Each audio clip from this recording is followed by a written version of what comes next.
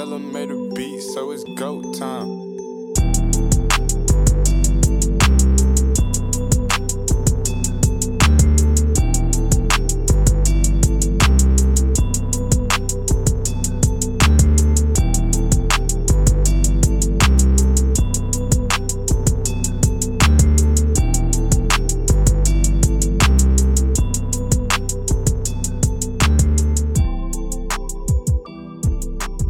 What's up, guys, and welcome to another edition of the Core 4 podcast. The Core 4 is a podcast under SB Nation's Grizzly Bear Blues podcast network. You find them on Spotify, Apple Podcasts, Google Podcasts, Stitcher, Megaphone, or wherever you listen to your podcast. Grizzly Bear Blues is also a blog under SB Nation. You can find them on the web at grizzlybearblues.com or on Twitter at SBN Grizzlies. So we got a special show for y'all today, as I'm your host, Parker Fleming, and I have Nathan Chester joining me in the second half of the show. But first, let us introduce our guest. He works for The Athletic covering Gonzaga men's hoops. He also covers the Philadelphia 76ers for SBN Nation. And then he is also a writer for The Step Back from Fansided. Welcome aboard, Jackson Frank. What's up, Jackson? Not much. How are you doing today? Thanks for having me on. I'm doing pretty good. Anytime, Jackson. So, Jackson, I do think you're a very smart basketball mind. I've seen you call Pascal Siakam and Derek White before anyone. So I got to give you props for that. But the big reason why I want to talk to you is because you were very high on Brandon Clarke before anyone. And you did get to cover him at Gonzaga. So what is it that just caught your eye about Brandon Clarke? Yeah, he only played 1 year at Gonzaga, obviously, but he was someone who I'd followed a little bit at San Jose State and had a kind of a brief understanding of his game. And I just knew that playing for a better team and getting a whole year redshirt was going to do wonders for him. And it didn't take very many games to realize he was just an insane athlete in terms of vertical jumping, the quick jumping, and just a really cerebral player. It felt like he made every rotation necessary. He had a nice face-up game as well as a scorer, which I thought was kind of under-discussed throughout the year, both just in terms of his skill and his ability to play at the NBA level. Just a combination of skill, athleticism, and IQ that really stood out, and it was pretty clear from an early point last year that he was Gonzaga's best player, and that continued for the entirety of the season. Mm-hmm. And how high was he on your draft board? What was he, second? He ended third. I think for the most part, once I officially had a board, he was kind of anywhere between second and fifth. He ended third. We're in that second tier of guys. I don't recall exactly how deep my second tier went. But yeah, I bought into his ability to be a really impactful defender. I think eventually he would be able to shoot. Obviously, we haven't seen it in preseason yet. We saw a little bit of that in Summer League a few months ago. But ended third, and I feel fine about that. I'm not worried about the age thing. I would be surprised if a lot of the players drafted ahead of him ever become as good at basketball as he is now. And I think sometimes upside is a little over discussed, and that's not even to mention that we have some shooting upside with Clarke that hasn't really been tapped into yet. So if he plays 4 fewer years than some 19-year-old, but is much better than that guy for 4 or 5 years, then it's not a huge deal at all. And the team that drafted him will certainly take that from a value perspective. Absolutely. And I know one thing I saw a lot with Clarke's game, especially at Gonzaga, is he had that mold of a small ball five, similar to Draymond Green or a Pascal Siakam and stuff like that. But he's 6'8" with a 6'8" wingspan, and he weighs about between 215 220. Is there any concern for you about him playing a small ball five role in the NBA? I would say it's a role you can play him in at times. The length was never really something that worried me. I think it was one of those things that when it came out at the combine, people kind of freaked out. But if you watched him at Gonzaga throughout the year, he didn't average 3+ blocks per game because he had a 7'5" wingspan. It was because an insanely quick leaper and has a really, really good vertical. So I would say, yeah, at times you can certainly play him there. And I think it's certainly warranted to have a little bit of concern about the strength and length deficit. But at the same time, he already looks bigger by about 10 to probably 8 to 10 pounds than he did even at Gonzaga. I think he weighed in at like 207 or 208 at the combine. And then I was at Summer League, and I just watching him, I could tell he was a little bit bigger. So I'm not really concerned there, but at the same time, I think if he can only play small ball 5 for 20% of the time rather than 30%, it's not easy to because he's going to be an awesome power forward at that spot moving forward. Mm-hmm. And that's what's really tantalizing for both Memphis Grizzlies Twitter as well as NBA Twitter is that 4 and 5 combination between Brandon Clarke and Jaren Jackson Jr. And how do you think they bounce off each other both offensively and defensively? Yeah, I think they work really well together. I wrote a piece, I think, shortly after the draft kind of talking about how John Morant, Brandon Clarke, and Jaren Jackson Jr. all fit together. And even just touching back on the small ball 5 idea, you don't have to play him there very much. I mean, they have Valanciunas under contract for the next 3 years, I believe. Jaren's obviously going to be there for a while. So you can give Clarke time to put on some more weight, kind of just be ready for that center spot. But anyways, back to their fit. I think obviously defensively it's a great fit. Both guys are pretty mobile, especially for their position. Jaren more so than Clarke. I mean, Jaren's versatility on defense is what makes him such an insane prospect and player. But I mean, both are very good rim protectors. Obviously Jaren still has to clean up that foul issue a little bit, but I don't think that's something that's going to hinder him 2 years from now when he's kind of working into his prime. So defensively, you can play both of them. On the perimeter, you can switch a lot of positions with them, not have any worries there. That one of them can kind of guard a pick and roll, and the other one can rotate over to be the help defender. Offensively, I think that's a little bit more, strenuous of a fit. Obviously, you want Jaren to get his own kind of touches inside the paint, which means Clarke will be away from the ball, and Clarke's not someone who commands respect off the ball as a shooter. So I think until Clarke proves to teams that he's someone worth closing out on, it'll be a little bit tricky there. But at the same time, I think they were going to play against the Hornets. I think they played the Hornets, right? Yeah. Last week there, where they were in like kind of a double screenplay with Morant as the ball handler, and Clarke rolled the rim and Jaren popped out for 3. And that's a way you can really tap into their offensive versatility, because Clarke is such a good pick and roll player, and Jaren is someone who's shown the ability to hit threes above the break. Someone who can handle the ball a little bit. And then you have Ja, who's just an insane playmaker and can get to the rim at will pretty much for himself too. So I think in that sense, working within the flow of kind of some offensive sets, they will complement each other well. But at the same time, when you kind of want Jaren to work on his own offensive game and go-to scoring, it might be a little precarious, at least in the early stages. But I really do believe Clarke is going to be someone who teams have to account for as a shooter down the road. Maybe not this year or next year, but at some point in the near future, he will be that guy who you deem a shooter, and you have to respect his shooting ability. Mm-hmm. And that's one thing I'm really looking forward to see is Clarke's development as a shooter, because I do think he has the body type and the game to even move down to the 3, especially if he gets that 3-point shot down. Because already in just 3 preseason games, John Morant is generating a lot of gravity when he drives in, and it's gotten a lot of open looks for the Grizzly shooters. Granted, they don't have many knockdown shooters right now. I mean, their only 3-point threats are Grayson Allen, Dylan Brooks, Marco Goodrich, and Jay Crowder. So there can be improvement in the shooting area. But if Brandon Clarke can, knock down set shots where there's not a defender within 2 or 3 feet of him, you think he can move down to the 3, right? Because, a front court of Clarke, Jackson, and Valanciunas seems pretty nice on paper. Yeah, that's not a spot I want him playing a ton.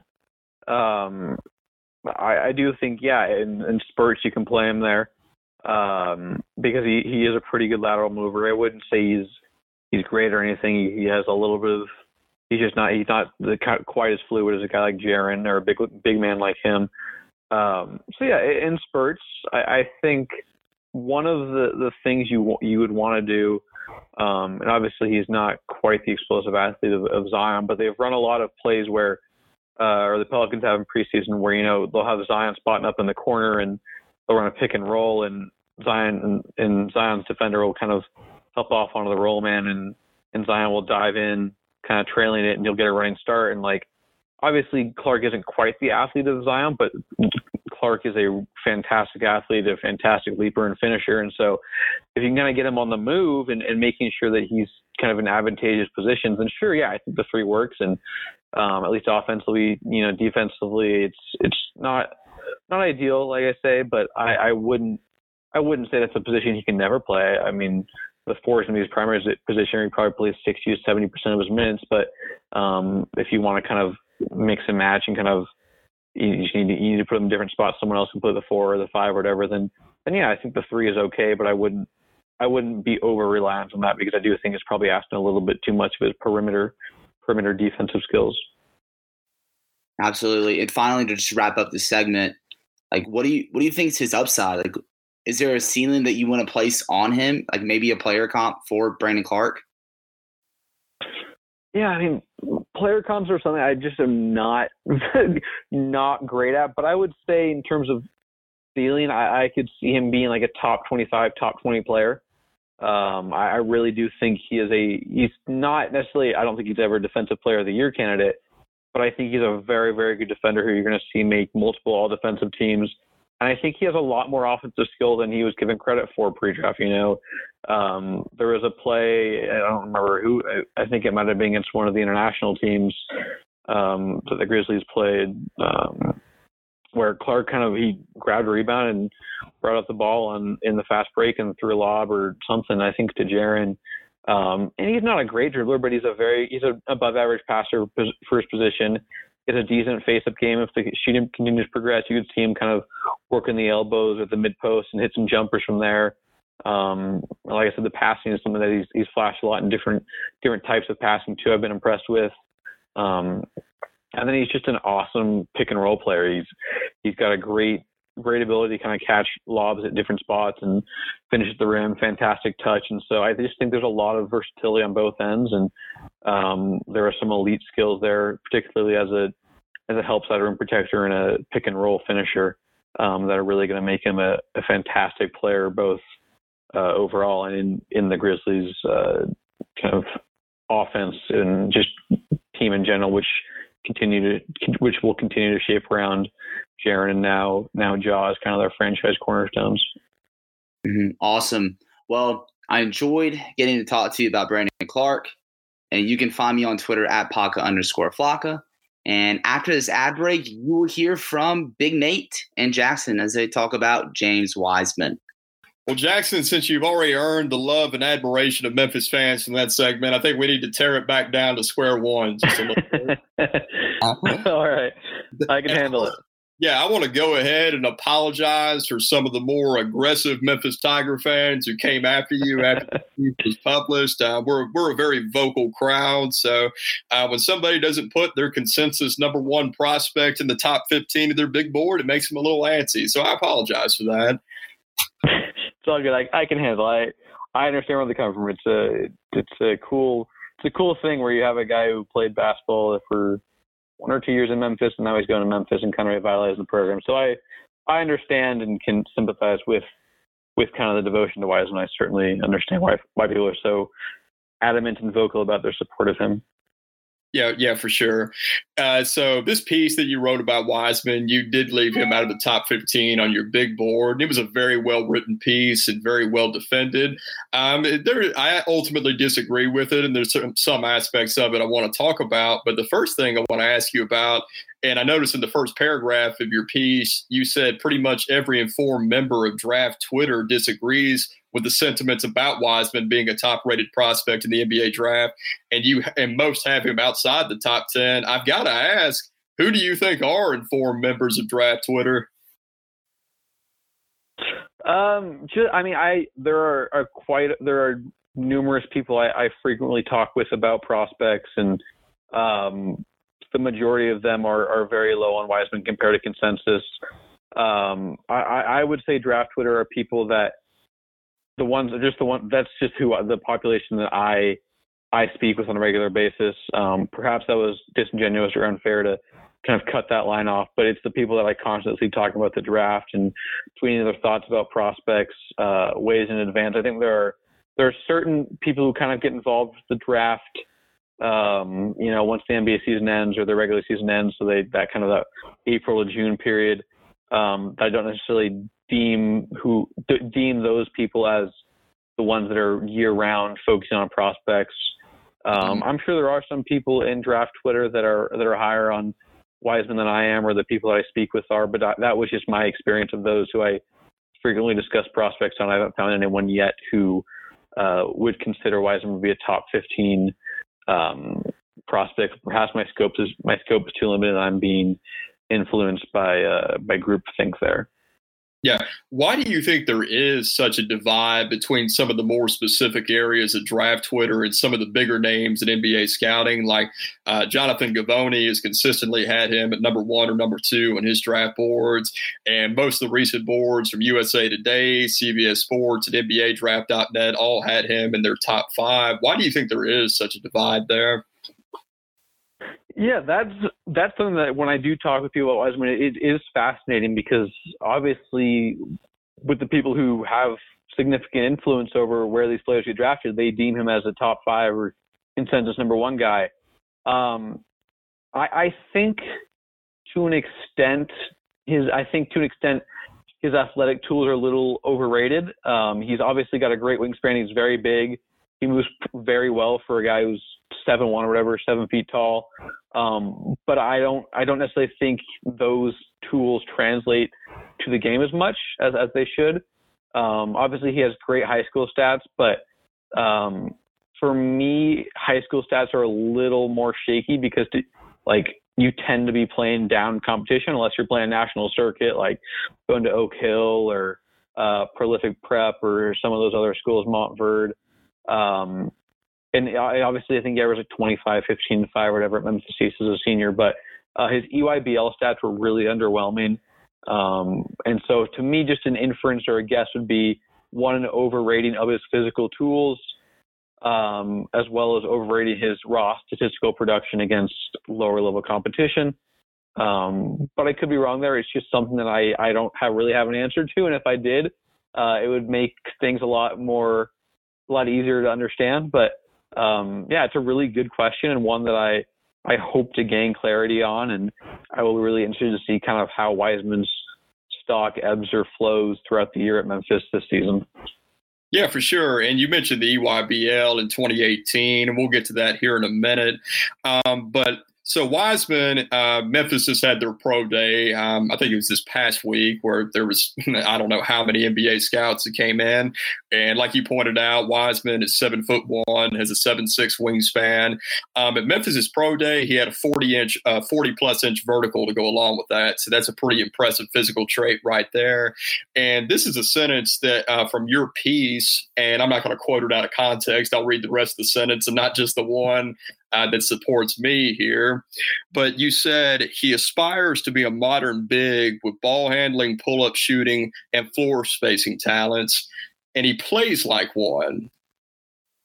Do you not think, even if like some of these areas like his shooting and his passing may be raw, like you say, when you consider those physical attributes, which I know you've already said you think they're slightly overrated, but when you consider a guy who is as fluid athletically as he is, who's 7'1", has a 7'6" wingspan, has a 40+ inch vertical, and he has the capability to handle the ball, to shoot, and to space the floor, even though he hasn't done that at a high level necessarily yet. Don't you think on upside alone that makes him a top 15 prospect?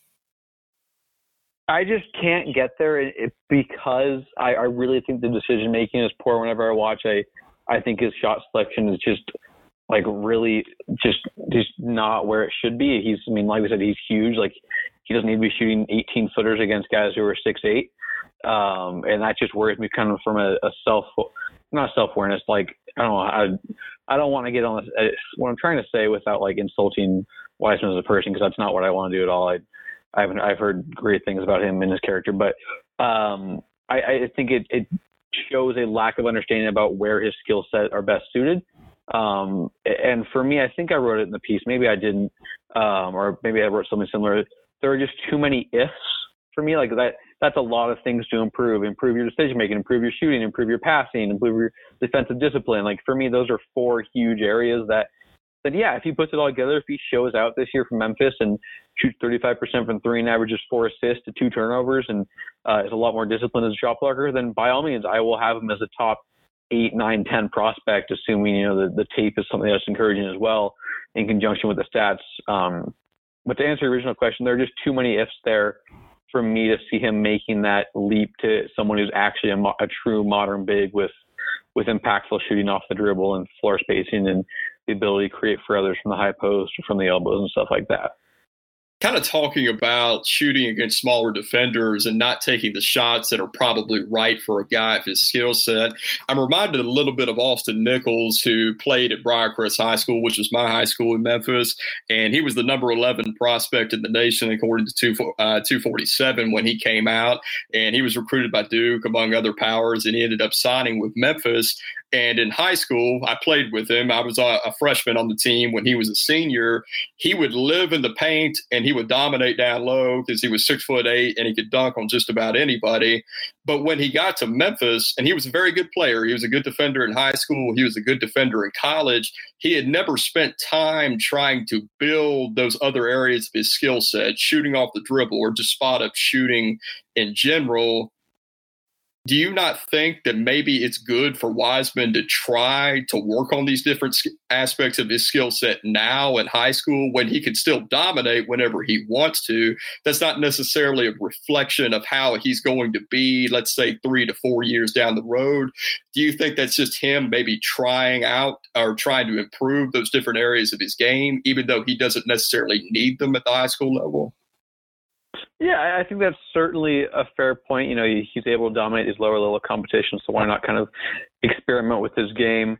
But to me, it's something that I didn't, for some reason, I didn't include any EYBL tape, but it's something that I also see reflected against higher level competition in the EYBL circuit last spring in 2018, where his efficiency was really poor, especially compared to other bigs from the last few years. And for me, like I don't know if I ever said in the piece, but we're so far out from the draft that for me, this is a very preliminary thing. I've seen a lot of Wiseman and a lot of the other top guys, but if he becomes a very good shooter at Memphis or improves his efficiency, then by all means, I won't have any issue changing my opinion and moving him up on my board.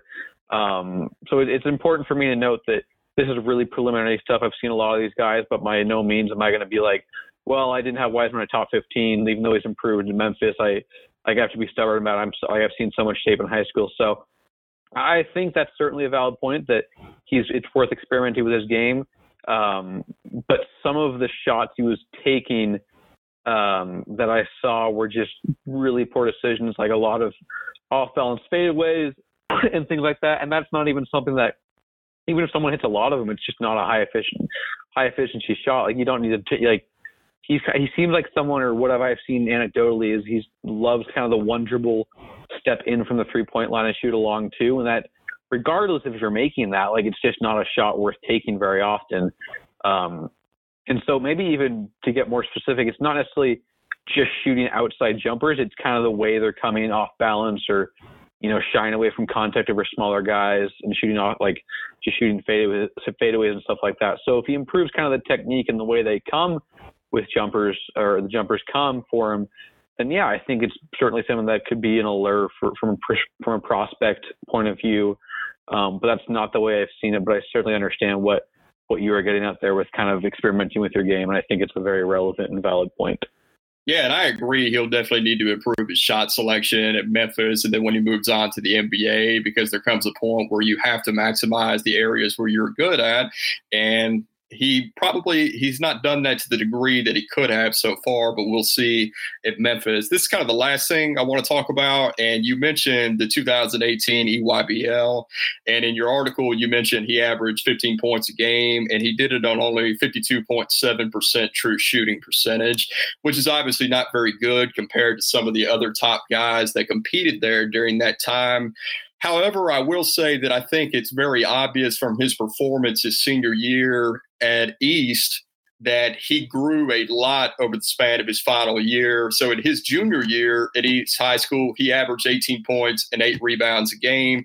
Going into the summer of 2018 at EYBL, in which he put up these numbers, the following year, his senior year at East High School after the 2018 EYBL circuit, he averaged 25 points, 15 rebounds, 5.5 blocks, and 1.3 steals. And I obviously don't have his true shooting percentage from high school right in front of me.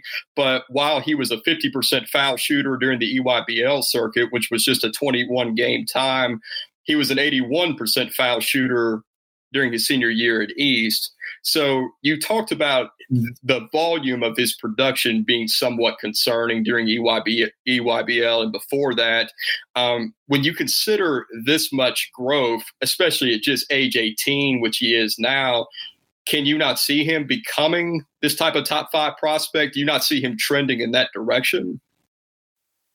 Yeah, for me, that was kind of the lower level competition I was getting at. When I watched a lot of Memphis East games, or a lot of the games I saw were from a senior at Memphis East, I still saw some of the troubling things that were brought up in EYBL, the decision making as a shooter and that. So, like I said, if he ends up improving his efficiency substantially at Memphis, I will be all for kind of a suggestion, or at least listening to the idea of him as a top 10, top 15, let alone top 15 prospect. But even in the games I did watch at Memphis East, I just saw kind of similar troublesome things as a decision maker and defender that worry me from an NBA perspective. But by no means am I closed off from the idea of him becoming a very, very, very statistical, productive player and improving his efficiency and decision making this year at Memphis. And if he does, then by all means I will move him up my board accordingly.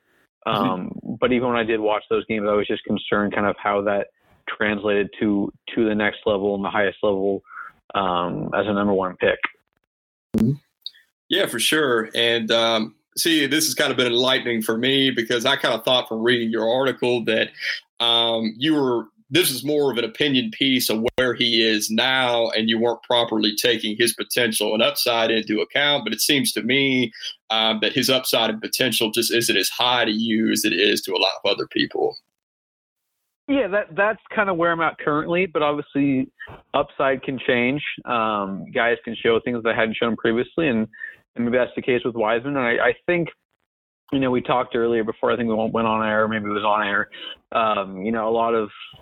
A lot of people who have been vocal against my ranking of Wiseman interpret it as kind of some vendetta against him, or I hate him as a player. And by no means is that the case. I am certainly open to him improving and making me eat crow when this piece looks foolish in 4 years when he's made 3 All-Star teams. But for me, we're at the step back. We're trying to do scouting reports on the main guys going into the season. And so that was one I felt was necessary to write. But if he looks like a much improved player in the middle of the season, then I'm sure me or one of my colleagues will write a piece dissecting his improved play. But yeah, I'm just not quite as high on his upside overall. But I do think there is certainly a path to him being an NBA player. Whether it's worthy number 1 pick, I just think guys with that size and physical prowess don't come around very often. I did mention the piece. I do think defensive discipline is something that improves with time. Even a guy like Jaren Jackson, someone who's still kind of trying to best balance that. And so I think there's definitely a path to him being at worst solid rotation big. I don't see him as much more than that right now, but there's certainly the possibility that he changed my mind in the next 5 months. And so if so, I will make sure my rankings reflect that. Well, Jackson, thank you for your time, man. I think that's all that we have. You can find Jackson he is the sports editor and digital editor at the Gonzaga Bulletin. He covers Gonzaga men's basketball at The Athletic, and he covers the Sixers at The Athletic as well. And he does writing on the NBA draft at the Step Back. Plenty of things keeping you busy right now, man. It's been busy already, and neither the NBA nor the NCAA season has officially started. So it'll only get busier once the games start next Tuesday for real. Yes, for sure. And you can find me on Twitter at Big Nate Chester, and you can find Parker and I's content for Memphis Grizzlies at grizzlybearblues.com. I believe that's all the time that we have, and that's all, folks.